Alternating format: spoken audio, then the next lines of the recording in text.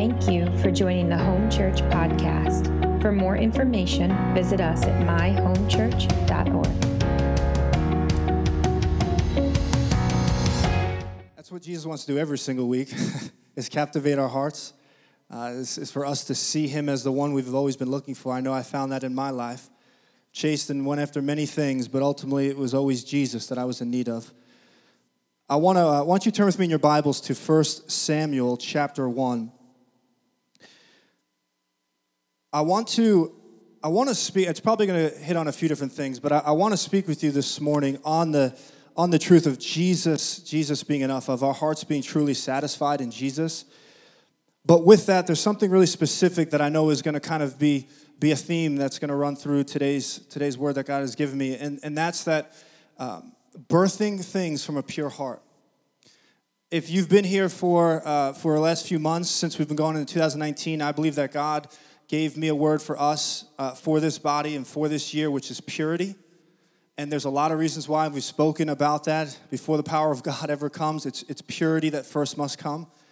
And there's so many things about that. Remember what we shared, and this is really important for today, and that is that purity on this side of eternity is not necessarily a sinless heart, although we should be growing and looking more and more like Jesus, but ultimately it's a single heart.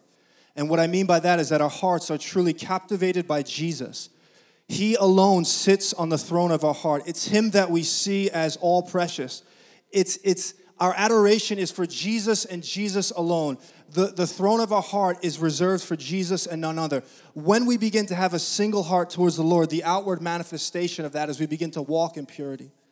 The blood of Jesus has washed us, has made us pure, but then he calls us to walk in our identity now as the pure ones. And we do that by seeing the beauty of Jesus, having him captivate our hearts so that we want him and nothing else. Do you know that it's in the longing for other things and not being satisfied in Christ that leads us to begin to grasp for other things that he never intended us for us to go after? And so what I want to share with you is that God wants to birth things through us.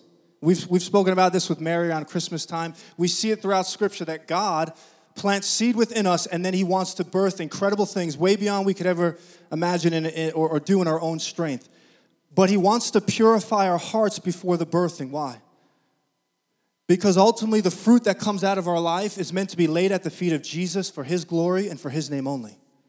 But when our hearts are not pure and when we're not truly content and satisfied in Jesus, that which we can give birth to, it's actually meant to fill something inside of us rather than for Jesus. And we're going to look at this in the story of Hannah, of how God wants to purify us so that which comes through, we can completely surrender to the Lord for his glory. So I want you to look here at 1 Samuel chapter 1, and we're going to look at verses 2 through 11. And I'm going to explain that more, this process of birthing from pure hearts. But here, starting in verse 2, Elkanah is the husband of two wives here. One is Hannah, and the other one is Peninnah. And it says this, verse 2, he had two wives. The name of one was Hannah, and the name of the other Peninnah. And Peninnah had children, but Hannah had no children. Now this man used to go up year by year from his city to worship and to sacrifice to the Lord of hosts at Shiloh, where the two sons of Eli, Hophni and Phinehas, were priests of the Lord. On the day when Elkanah sacrificed, he would give portions to Peninnah, his wife, and to all her sons and daughters. But to Hannah he gave a double portion because he loved her, though the Lord had closed her womb.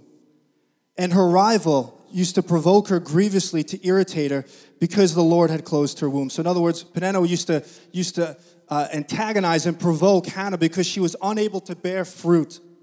And verse 7 says, so it went on year by year.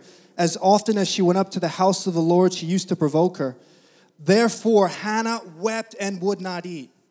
And Elkanah, her husband, said to her, Hannah, listen to this, Hannah, why do you weep? And why do you not eat? And why is your heart sad? Am I not more to you than 10 sons? And after they had eaten and drunk in Shiloh, Hannah rose. Now Eli the priest was sitting on the seat beside the doorpost of the temple of the Lord. She was deeply distressed and prayed to the Lord and wept bitterly. And she vowed a vow and said, O Lord of hosts, if you will indeed look on the affliction of your servant and remember me and not forget your servant, but will give to your servant a son, then I will give him to the Lord all the days of his life, and no razor shall touch his head. And so I want to speak with you about God birthing things through you from a pure heart. And in the process of this, we're going to see also that I just believe God, if you don't even know the Lord, He wants to show you today that He's the one that your heart has always been looking for. I want you to see something first off as we start this text, is that you're going to see that there's a shift in the cry of Hannah. When Hannah first starts, there's a certain cry, and I want you to see this. Her cry in her heart is influenced by the expectations of the culture that a woman, if she is going to have any significance or security or stability in this society, it was contingent on her producing and birthing a child.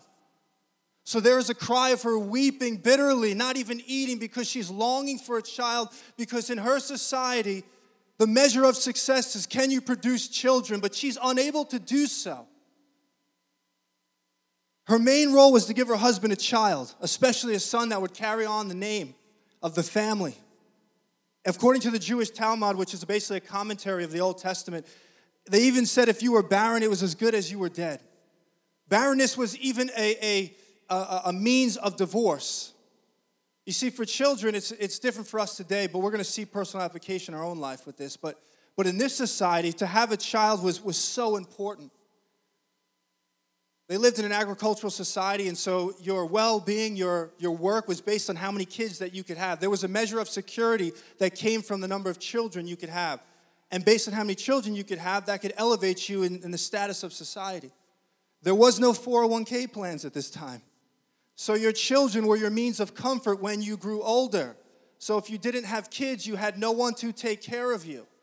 And not only that, from a national standpoint, the economy and the military was based on having kids, especially men.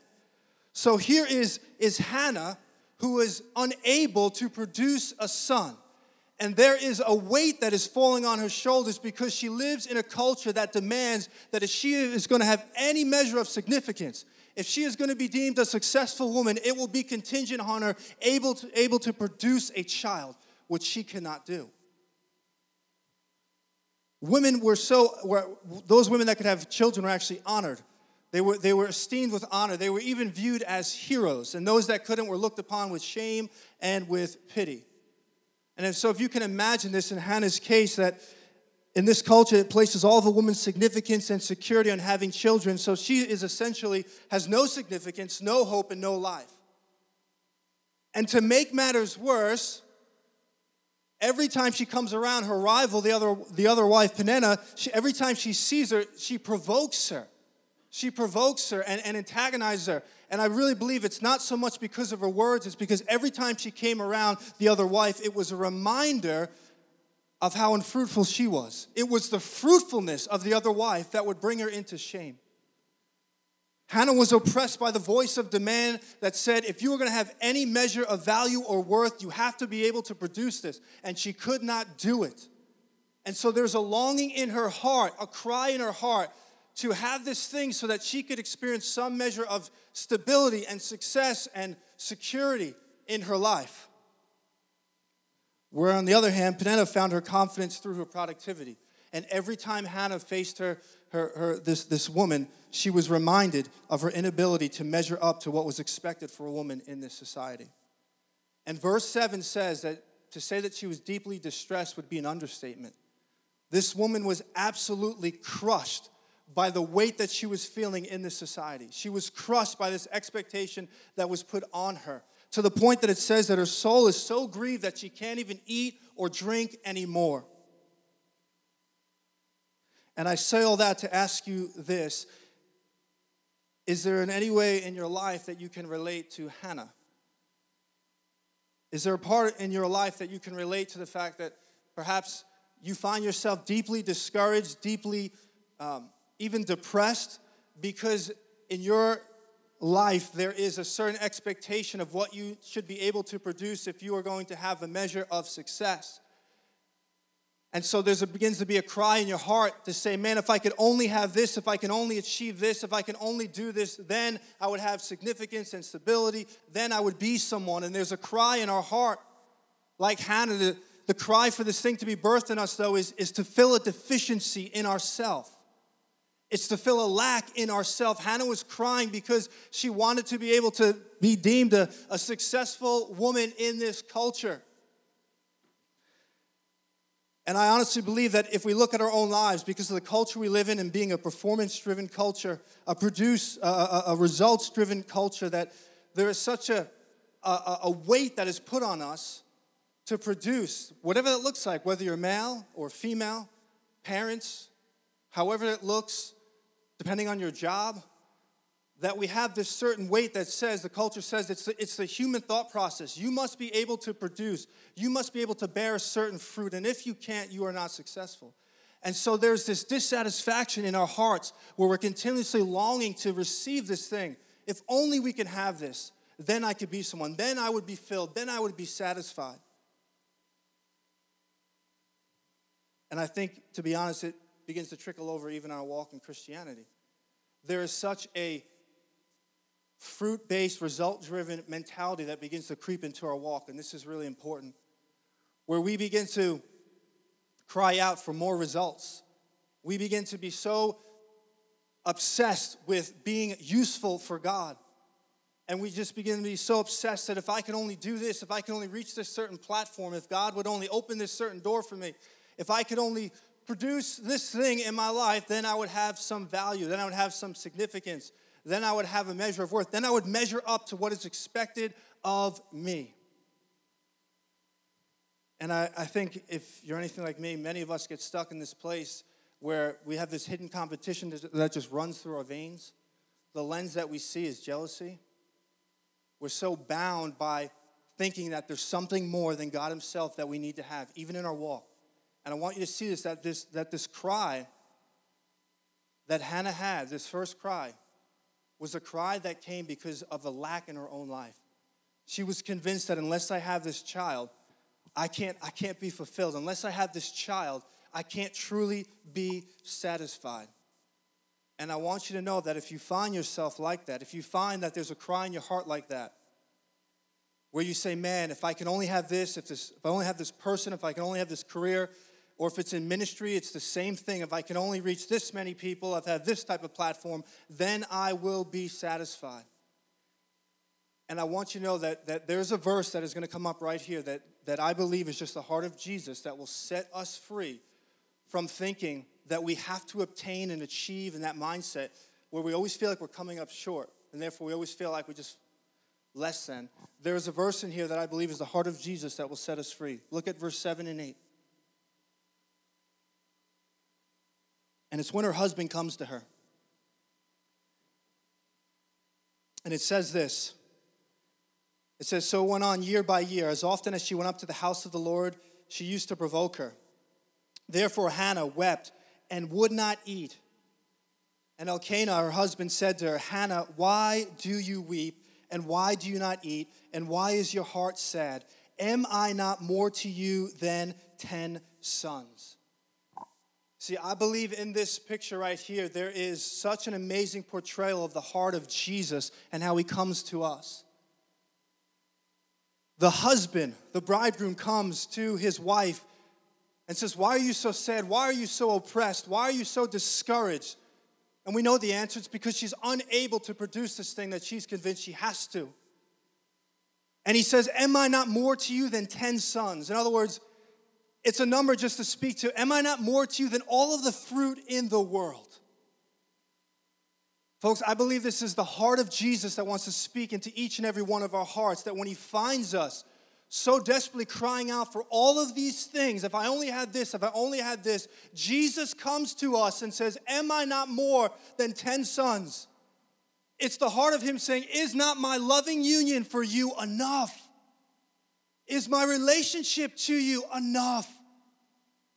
I honestly believe when I read this, I hear the heart of the husband actually breaking because her cry is exposing the insufficiency of his love, of her love for that. It can't do anything. She's testifying by her cry that her husband is no longer the measure of her life. There's something else that's more important.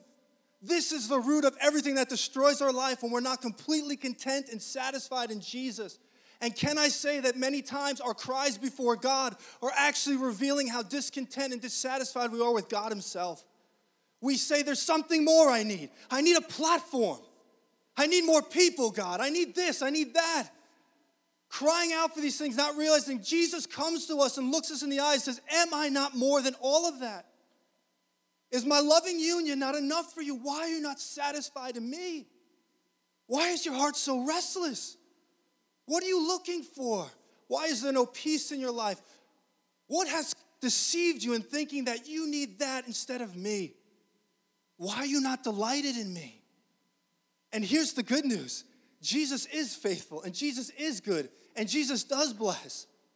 But let me tell you something. We're going to share this in a second. It's protection here. Because if he doesn't do that, when we begin to birth things that we are still dependent on in an unhealthy way, it will ultimately destroy us. Jesus wants to purify our hearts to a place where we are solely content and satisfied with him, so that when this thing comes through us, it is for his glory and his glory alone. And so the husband comes, and I just see the heart of Jesus in this, just asking us, if you find yourself like Hannah, like weighed down, when you look at your own life and say, man, I feel like I should be able to do this, produce this, you need to hear the heart of Jesus come to you today and say, am I not more than 10 sons? Am I not more than all the fruit that you could have? Eric Gilmore, who's someone that I deeply admire and just so blessed by his ministry and his heart for just loving Jesus, he says this, which I think is so applicable to what we're talking about. He says, Jesus' heart is broken by much of our ambition for results, for it replaces him as the source and joy of life. To be loved by you is the goal of his loving you. The whole point of God loving us is so that we respond with all of our love back to him. The heart of God breaks by some of our ambitious striving and the things that we go after, because it just reveals that he is truly not the center of our life. We are convinced that there's something more that we need. I tell you this, every time Jesus is not the king of your life and you've allowed something else, that's where all of my disappointments have come from. Jesus wants to he's the only one that captivates hearts to liberate. Everything else that tries to captivate your heart, no matter how good it may seem, will ultimately destroy you. Jesus is the only one who wants to so have your full attention, because he wants to liberate you from never being dependent on these other things. When I read this and I see the love of Elkanah for his wife, I'm amazed by it, because his love in this culture is so beyond the natural human thought process. What he's confessing to her is saying, my love is not contingent on you being able to bear children. I simply love you. I love you. And we need to receive that deep within our hearts. We need to hear Jesus speak that over us. Because when that happens, I'm telling you, it so captures our hearts. We begin to see how beautiful he is. And we begin to say, Jesus, I don't care if I have anything else. As long as I have you, I have all that I need. I don't care about the relationship. I don't care about the career. I don't care about the new place that you're going to move me to. God, I don't care about the giftings. I don't care about the promises. God, I don't care about any of that stuff. I thank you for it. But ultimately, Jesus, if I have you, I have enough. Once our heart is purified to this place, then I believe God can birth things through us that will truly be for his glory. And then that fruit has incredible kingdom impact. It's what the Father spoke over Jesus when he was baptized. And he said, this is my son whom I love and am well pleased in. And I know we've shared this before, but it always amazes me that at this point, Jesus had never performed a public miracle. The Father spoke his love and his pleasure over him, not because of what he was able to produce. He was his son. Everything starts in intimacy and union with Jesus and seeing this and letting him speak over to you. And I really felt like there was a lot of restless hearts in here because of all these things in this world of expectations of what you should be doing and what life should look like. And Jesus wants to just set you free by you gazing upon him and just being completely content in your union with him. I believe Jesus is so portrayed in the husband's words here. And I believe he speaks to us today, am I not better than 10 sons? I don't know what that looks like in your life, but is he not better than that thing you are so convinced needs to happen in order for you to be fulfilled and satisfied? And so he says, come to me. Jesus is teaching us here, God is teaching us through this word that what Hannah was looking for, this is the whole point, what Hannah was looking for can't be found in a son. What she was looking for, what she hoped would be able to come through this earthly son, God has to teach her, it can't come through this. And so even if you have this son, Hannah, you'll still be lacking because it's me that you need. and you've lost me in this process. It's just me. Isaiah 55:2, listen to this. It says, why spend money on what is not bread, and your labor on what does not satisfy? Listen to me and eat what is good, and you will delight in the richest of fare. It's a call of God to come to me. If your heart is restless, if you're longing for something, it's Jesus. It's seeing him. Everything has to start with us being able to confess, Lord, you are enough for me. Do you know what the grievous exchange that has taken place? When God created man in the garden, he told Adam that Adam had dominion over all things, which means all things were a gift from God, but they were meant to be external to the heart of man. All of these things that God had given to man were meant to be external, and they were meant to be subservient to man. In other words, man had authority over them, but sin has complicated things. And that which was meant to be external has creeped into the heart. Do you know that each and every one of us have a throne in our heart that's meant for God and God alone? But what's happened is we've allowed those things that were meant to be external to come into our heart and play God in our life. And as a result, we have been bound by these things. What Jesus has come to do is ultimately set us free from the reign and rule of ourselves. It's self-rule that he wants to set us free from, because when he takes place as Lord over our life, and when we are truly content in him, that is where freedom comes from. And I have found, again, like I shared before, that all of my disappointments in life, all of my failures always come back to there is something that I've allowed to take an unhealthy position in my heart. As the irreligious, they'll say it's something instead of Jesus. The religious just say it's something in addition to Jesus. But either way, we have to guard our hearts that there's always something that wants to compete for the throne of our heart.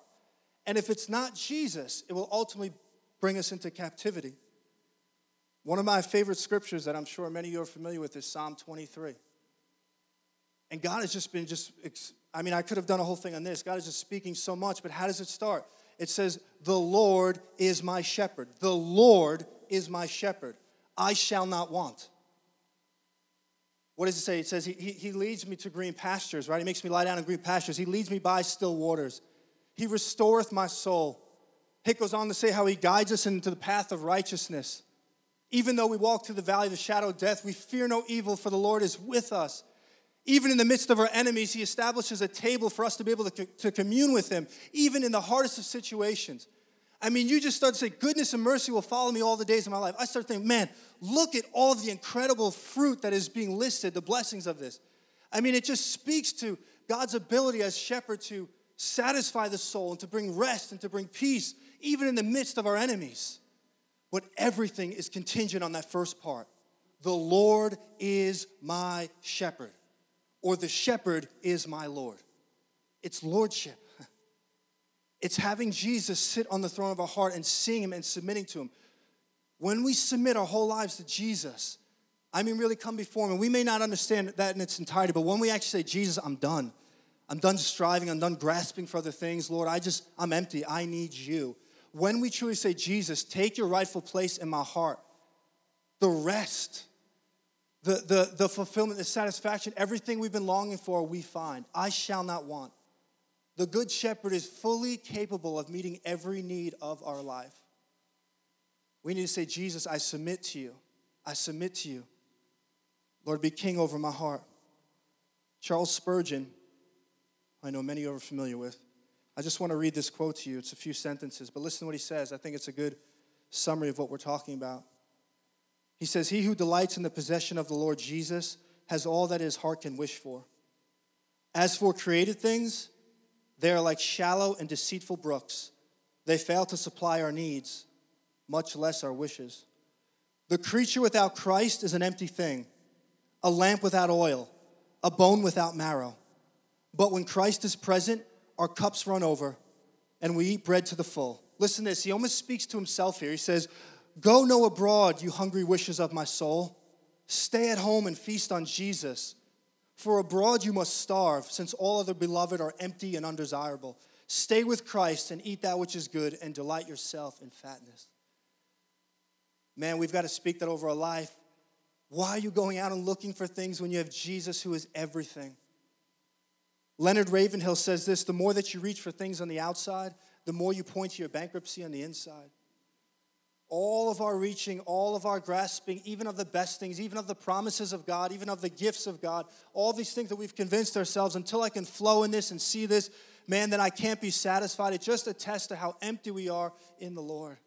And he wants to fill us. He wants to satisfy every heart, because it's beyond just something personal. I said that's the fruit of purity, right? That's the root of it right there. When we are fully content in him, we don't need to go grasping for other things. The natural heart that is satisfied in God will follow after him because he loves him and he's enough for him. And so he says, come to me and be satisfied in me. And I want you to see this. Look at verse 9. In verse 9 it says this. So her husband comes and finds her, and she is just deeply oppressed by not being able to produce a child. There's a cry, but it's a cry to fill something in herself. And as her husband comes and begins to speak this word of love into her heart, that nothing has changed his love for her, it says, after they had eaten and drunk in Shiloh, Hannah rose. And that so stood out to me because she had communion with her husband at the table. And I believe what the Lord was showing me is that some of us have been so crying out for everything other than Jesus that we've missed Jesus in the process. We've stopped communing at the table with him. We've become so obsessed with everything other than Jesus that we've no longer sat around the table at him. We've become so distracted and obsessed with all these things. We are so convinced that without it, we're nothing, that we've missed him. We've missed the simplicity of being with him. And he calls us back and invites us back to sit with him at the table.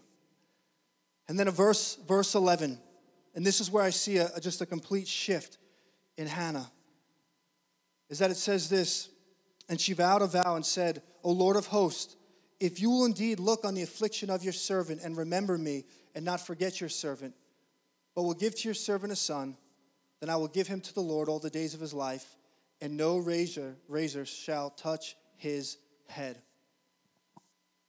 I believe there's two cries that we see here.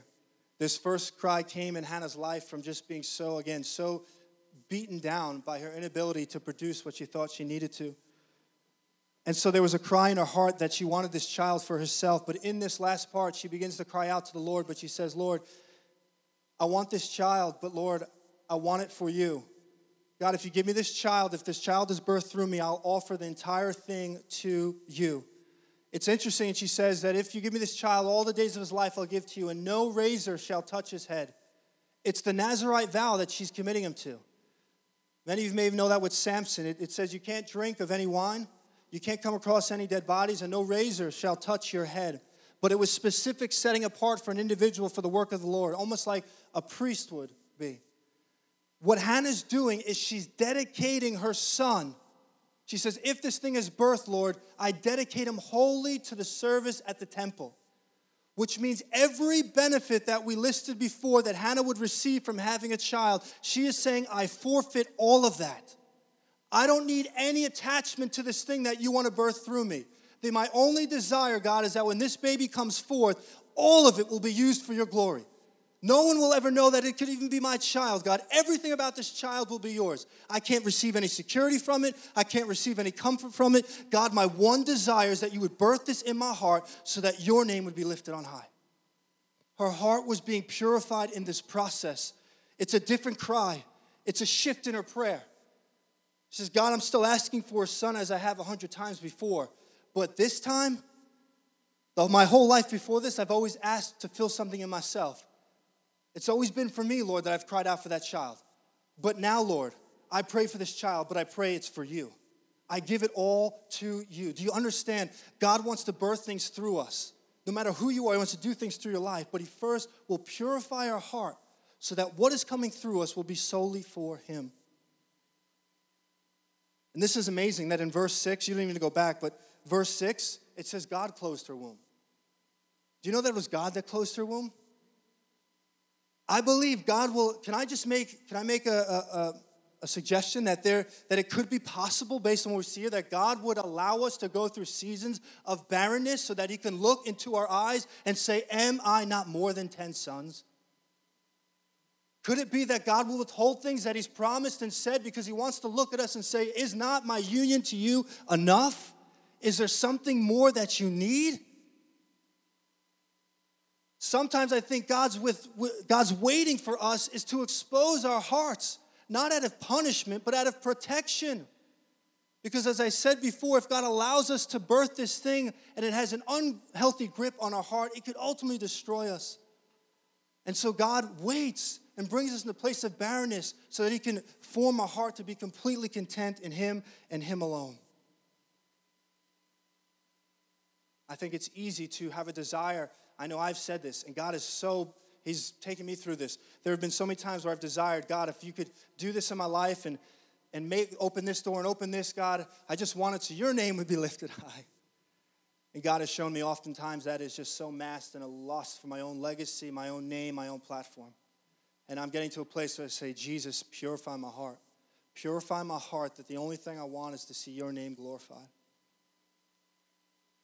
If our hearts are not purified, then we will give birth to tainted fruit. Because it will always be to validate ourselves rather than just for him. And so the last thing I'll share with you here is Hannah cries out that this child now would be for the Lord. And she has the birth of Samuel. Isn't it interesting that no one remembers the children of Peninnah? No one remembers her children. Their lives and their work died with them. No one knows about their children but Samuel. Samuel, it says in Hebrews 11:32, in the Hall of Faith, they call it. It says Samuel and the prophets. Samuel was set apart from everyone else. There was none like him as a prophet and priest except for Jesus Christ. None like Samuel. There was something special about this because this fruit was birthed from a pure heart. This result that came from the womb of Hannah was something that was solely and completely unto the Lord. And that was fruit that had radical impact. We still read the words in the story of Samuel.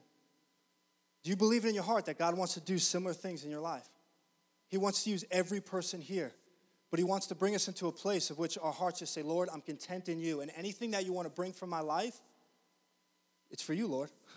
It's solely for you. And he wants to set you free if you feel so bound in the constant striving and needing to obtain and achieve.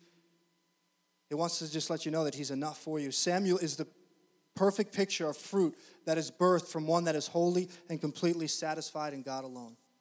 That is the only way that you can have fruit in your life, be birthed purely for God and not for ourselves, is when we're completely satisfied in him, because then we don't need that thing that he's doing through us. So I'm going to ask the worship team to come forward.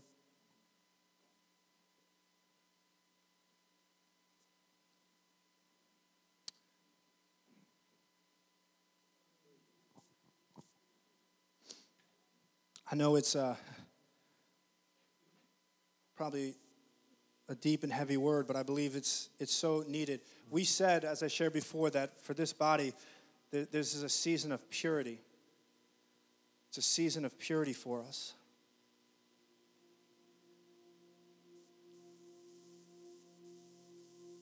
I want to read a scripture with you before we pray. John chapter 7. Verses 37 to 39. It says, on the last and greatest day of the festival, Jesus stood and said in a loud voice, let anyone who is thirsty come to me and drink. Whoever believes in me, as Scripture has said, rivers of living water will flow from within them. By this he meant the Spirit, whom those who believed in him were later to receive. For up to that time, the Spirit had not been given since Jesus had not been glorified. If your heart is restless, if you find yourself that you've lost communion with Jesus as a believer because you've been so consumed with all of these other things, the issue is in the coming to him. He simply says, come to me. Come to him. I want to make this very clear. You can come to church.